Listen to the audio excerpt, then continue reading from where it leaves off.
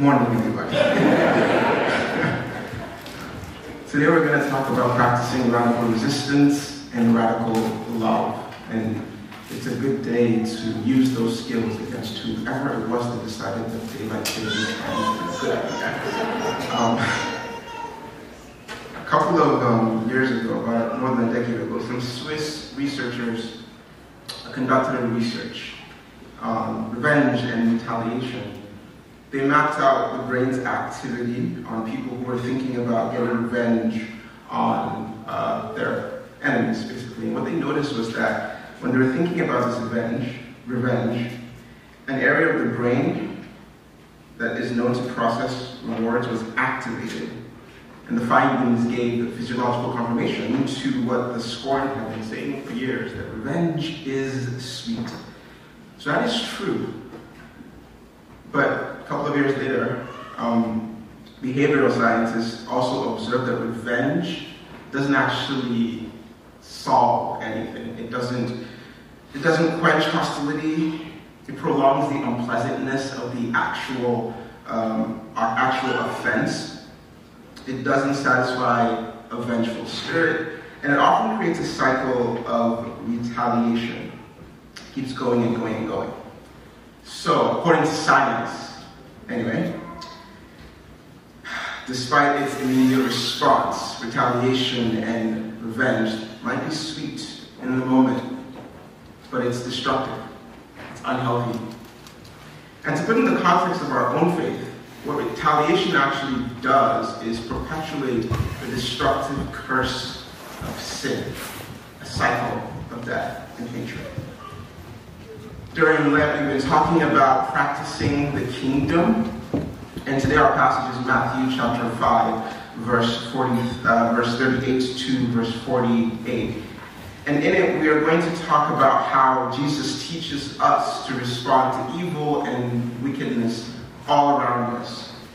He says that we need to respond in a way that ends the cycle of retaliation and shows love to our enemies. He says that we should practice radical resistance and radical love, because radical resistance conquers retaliation and radical love conquers hatred. Those are the two things we're going to look at this morning. Let me pray for us. Father, there's something that you have called us to be, something reflected in the words that we've read this morning in the Gospels.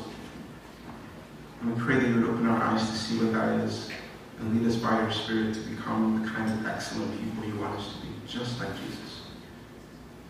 We pray this in the name of your Son. Amen. All right, so let's talk about retaliation for a bit. Verse 38 and verse 39a, Jesus tells his disciples, "You have heard that it was said, an eye for an eye and a tooth for a tooth. But I say to you," stepping back to get a full picture of the context of what Jesus says, he's referring to an Old Testament law that's mentioned 3 times explicitly. Caitlin, thank you very much for reading this morning, mentioned one of them. We read one of them today, Deuteronomy chapter 19. And it's called the law of retribution. The law of retribution. When you combine these 3 instances of when the law of retribution is mentioned, you come up with 3 particular things that sort of hold up how this law was implemented. First, God gave Moses this command to curb incommensurate retaliation. So in Genesis chapter 4, there's this guy, Lamech, the son of Cain. And this unfortunate fellow wounds Lamech. Now I say unfortunate because Lamech retaliates. And then he sings this song to his wives. He said, "Adah and Zillah, hear my voice, you wives of Lamech, listen to what I say. I have killed a man for wounding me, a young man for striking me. If Cain's revenge is 7-fold, then Lamech's is 77-fold. The guy struck him and he killed him. Now this is the condition of the human heart.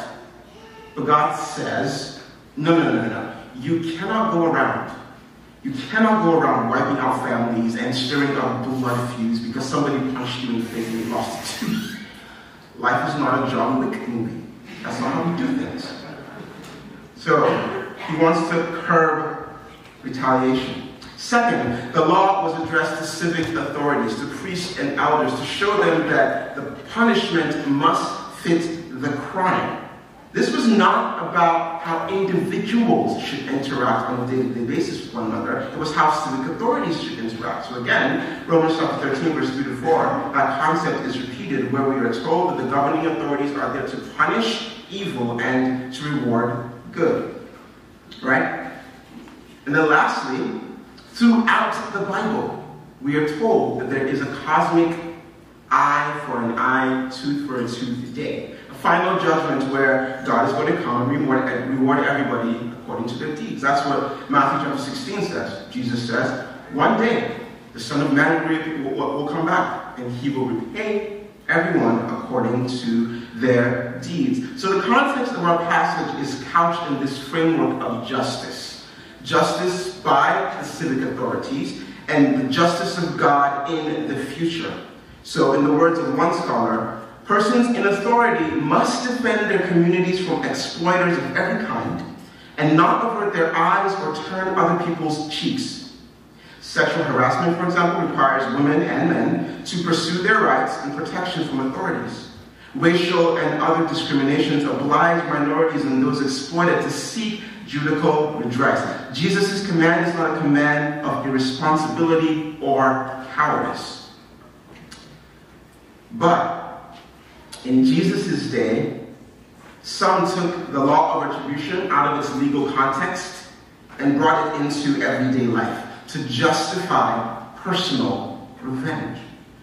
And this was in clear violation of the wisdom of Solomon, Proverbs 24. Do not say, I will do to my neighbor as he has done to me. I will pay the man back for what he has done. So Jesus is now correcting this notion. He said, you need a disposition of radical resistance.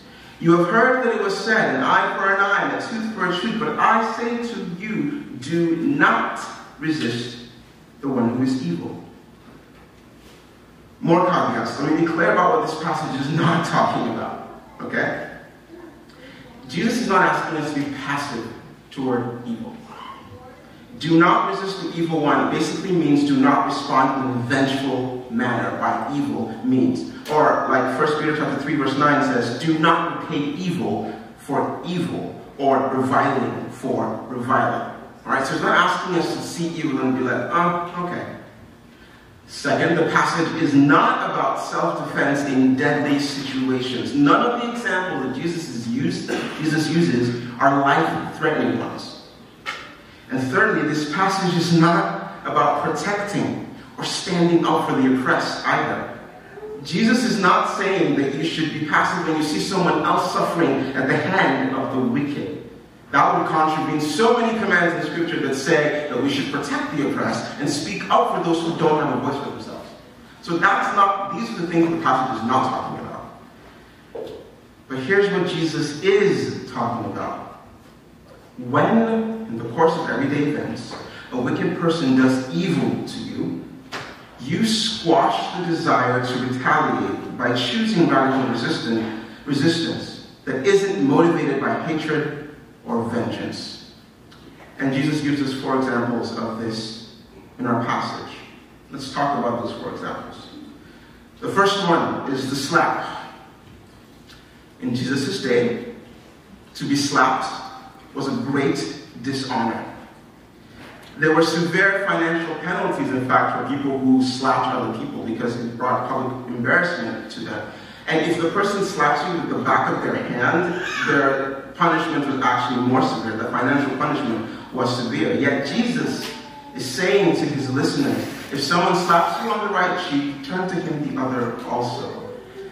It reminds me of Isaiah chapter 50, verse 6 to 8, where the suffering servant is speaking. He says, I gave my back to those who strike, and my cheeks to those who pull out the beard. I hid not my face from disgrace and spitting. But the Lord God helps me. Therefore I have not been disgraced. Therefore I have set my face like a flint, and I know that I shall not be put to shame. Now I wonder whether Jesus' listeners had that passion and others like it in mind when Jesus spoke these words. Was Jesus calling them to be like the servants of the Lord, to trust in God for help and vindication? And if that's what he was doing, if they returned the slap, they took vengeance out of God's hands and placed it in their own. And God would not help them. But if they turned the other cheek, they acknowledged that God is the true avenger, not Captain America or the others, God himself. That God helps them, and because he's helping them, that slap no longer disgraces them. And what's more, if the law does what it's supposed to do, their enemy may be forced to consider whether they want to double the financial severity of dishonoring them. What about the shirts off their backs? Jesus told his hearers that if someone sues them for their tunic, they should give up their cloak too. Another Old Testament passage comes to mind. I'm going to be quoting a lot from the Old Testament today. Exodus 22. If ever you take your neighbor's cloak in pledge, you shall return it to him before the sun goes down. For that is his only covering, and it is his cloak for his body. In what else shall he sleep? And if he cries to me, I will hear, for I am compassionate. So you're in the courtroom. Your adversary wants to take your tunic, and you decide to give him your cloak as well, the very thing that you sleep in. And it was like, if that's what's in view here, it seems that Jesus' instruction here is saying, announce publicly, I've handed this evil person over to God, and God, who is compassionate, will hear my cry. Again, putting justice in the hands of God. What about the extra mile? There's a law that was dating back all the way to the Persians that a soldier could force someone to carry their gear, which was about 100 pounds, for a mile. And to resist a soldier was to rebel against them. Jesus says to his followers, go 2 miles. Oftentimes, the walking with a soldier included insults as well. Walk 2 miles. Now, there have been some that have said that the law of that same law severely punished soldiers if they forced somebody to go an extra mile. In that view, if that's the case, Jesus' instructions is some kind of civil disobedience that puts the soldier in danger or on the wrong side of the law. I have my doubts about that interpretation. Might be true, might not be. But if it's not true, at the very least, Jesus is asking his readers to do something that would shock the soldier. Behave like the suffering servant who gave his back to those who strike. Again, vengeance belongs to God. And the last example, financial exploitation. Giving generously to someone who may be exploiting you. Now that brings another Old Testament passage to mind, Deuteronomy 15. That if among you one of your brothers should become poor, one of your own flesh and blood in your towns, within your land that the Lord your God is giving you, you shall not harden your heart or shut your hand against your poor brother. You shall give to him freely, and your heart shall not be grudging when you give to him. Because for this the Lord your God will bless you in all your work and in all that you undertake. And if that's what's in view here, then Jesus is saying that when you give generously to those who might be exploiting you, he changes the focus from the person who's receiving the gift to God who sees you giving, and he's saying, God will bless you in all your work and in all that you undertake. There's a switch there. Now, there's a lot going on in these passages that I can't get into right now, but do you see that some of these all of these responses are creative, unexpected? Now, the passage clearly says, do not resist an evil person. And here I am saying that we should radically resist. I want to make it clear that practicing radical resistance is first and foremost about resisting yourself, the retaliation from within you. It's great if it results in conversion for the wicked person. It's fantastic if that's what happens. But Jesus' main point is that he wants his disciples to squash every desire to retaliate with radical resistance that creatively responds to an evil person and commits everything over to God. This is why the responses aren't passive. On the contrary, they actually have power, lots of power, because you decide to turn the other cheek. You decide to give up your cloak. You decide not to run away, but to go the extra mile. You decide to give. These are not the actions of a weak-willed person. These are the actions of someone with great strength.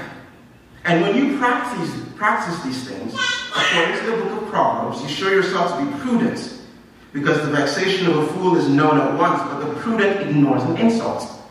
You show yourself to be sensible and praiseworthy, because good sense makes a man restrain his anger, and it is his glory to overlook a transgression or an offense. You show yourself to be honorable and wise, because it is honorable to back up from a fight, but fools jump right in.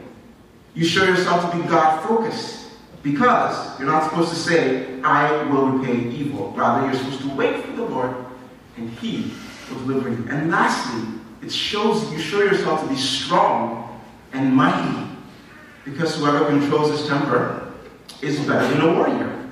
And anyone who has control of his spirit is better than someone who captures a city.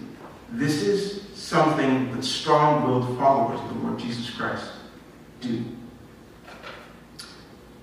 But Jesus actually says that's not enough.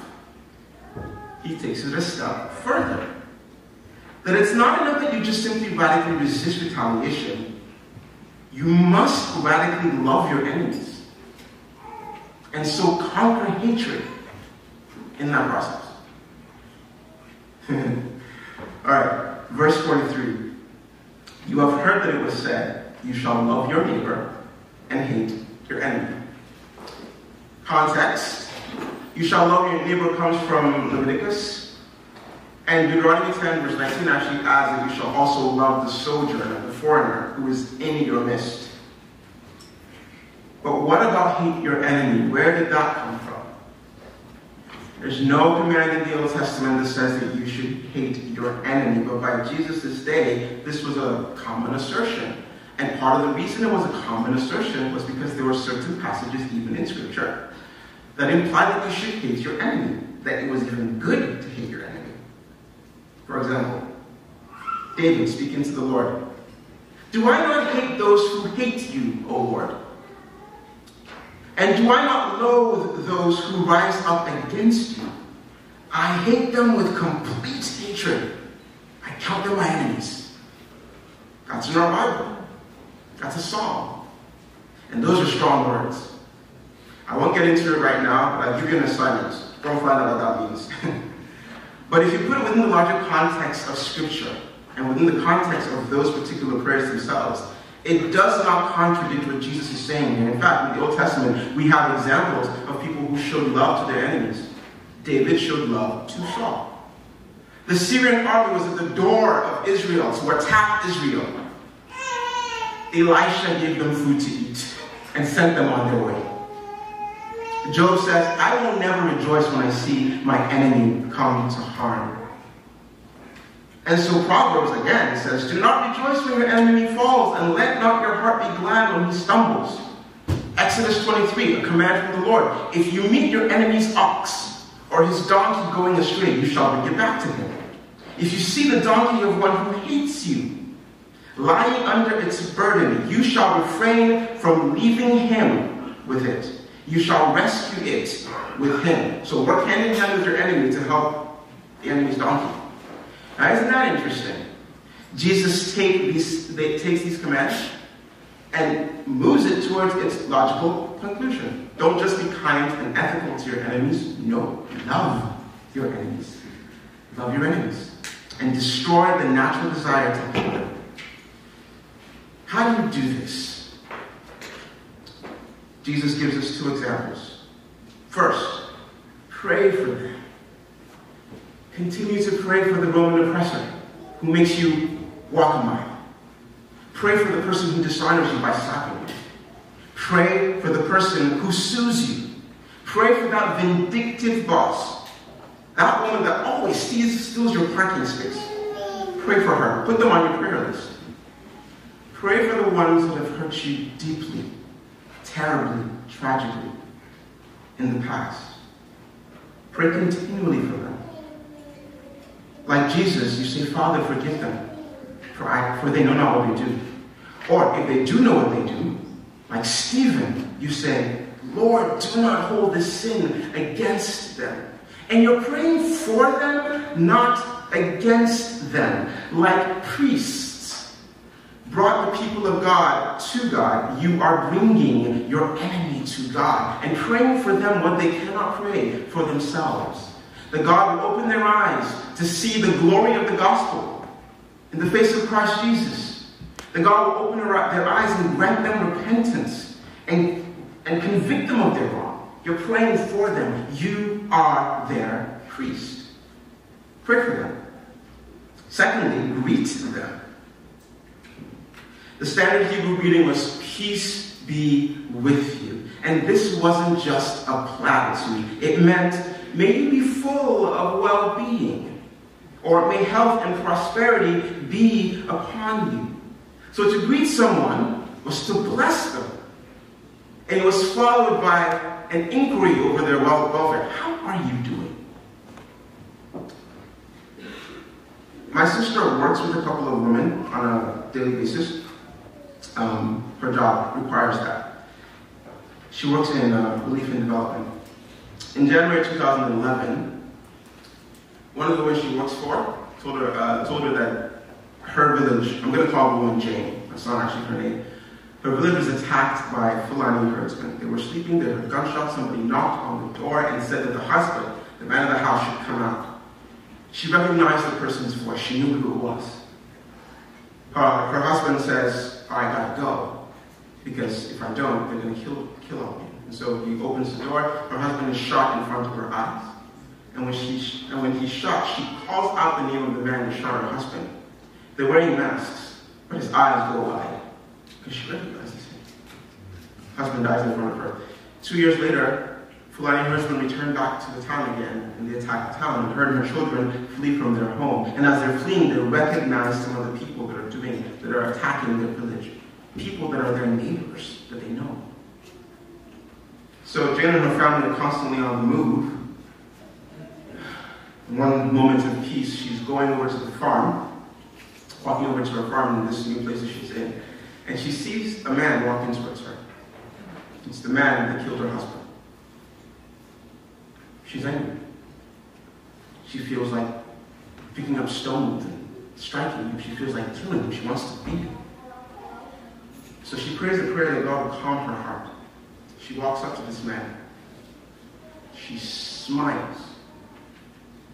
And she greets him. Now in Nigeria, greeting somebody is similar to the way we refer to you. Peace be upon you. Shalom. But got shocked. She goes further and asks how he's doing, how his family is, how he's been over the past few years. She stops and is talking to this man. And he's completely floored. He's shocked. He doesn't know how to respond. But when she walks away, a peace just settles over her that she's never had before. All this while she's been praying for peace and she thought she had it, but when she conversed with this man, she finally forgave him. In a system where there was no way for her to get justice anyway, it's not like she could call the cops and say, hey, this guy killed my husband. Her only recourse was to show kindness and love. Now, she has no idea what happened to that man, but she walked away with a heart that was full of peace and entrusted everything to the Lord. Can we follow Jane's example in our prayer time? We're given that opportunity every time we say the Lord's Prayer, we're used to pray.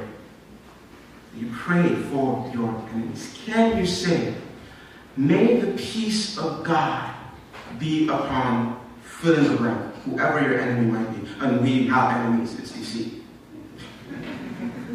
Fill in the blank. Can we practice that? This is not one of those sermons where you're like, oh, that's good theory. We are going to say the Lord's Prayer today.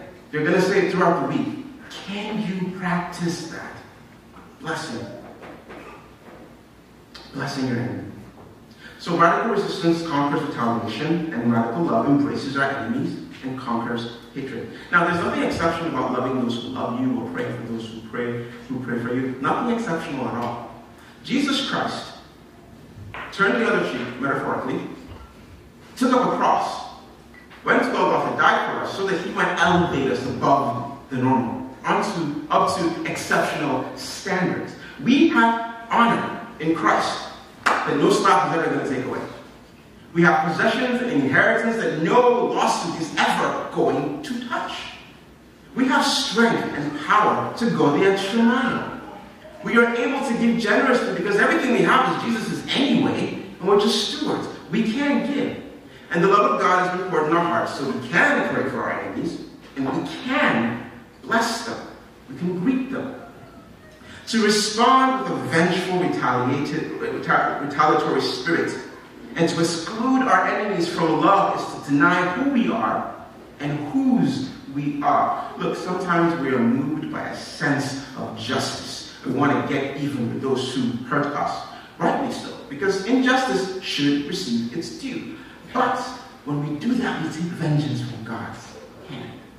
We want to respond in a way that says, hey, I'm resisting retaliation and proving myself to be all these good things in Proverbs. I'm resisting retaliation to give vengeance over to the Lord. And perhaps my resistance will make the enemy think twice about their actions. If we're going to be anything like our Father in heaven, who is merciful, displays his sun and his rain, and gives his goodness to everybody, if we want to be like him, we cannot withhold our love from anybody. We cannot just be to our neighbors and to those we like. We have to love our enemies as well. And just like the sun and the rain testify that God is good, though some people don't see it, your love, your extension of God's love to other people, is a testimony to them that God is good, even if they don't see it. That's what it means to be perfect, like your Heavenly Father is perfect. Better word, to be complete, to be mature. Don't withhold your love. So think good thoughts about the person who decided that daylight savings times was a good idea. Resist retaliation and conquer hatred. Let's pray.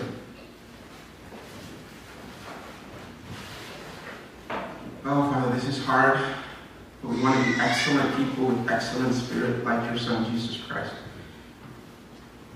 And we pray that you would fill us with your Holy Spirit to do this on a daily basis. To love, to say no to retaliation. We pray this in Jesus' name.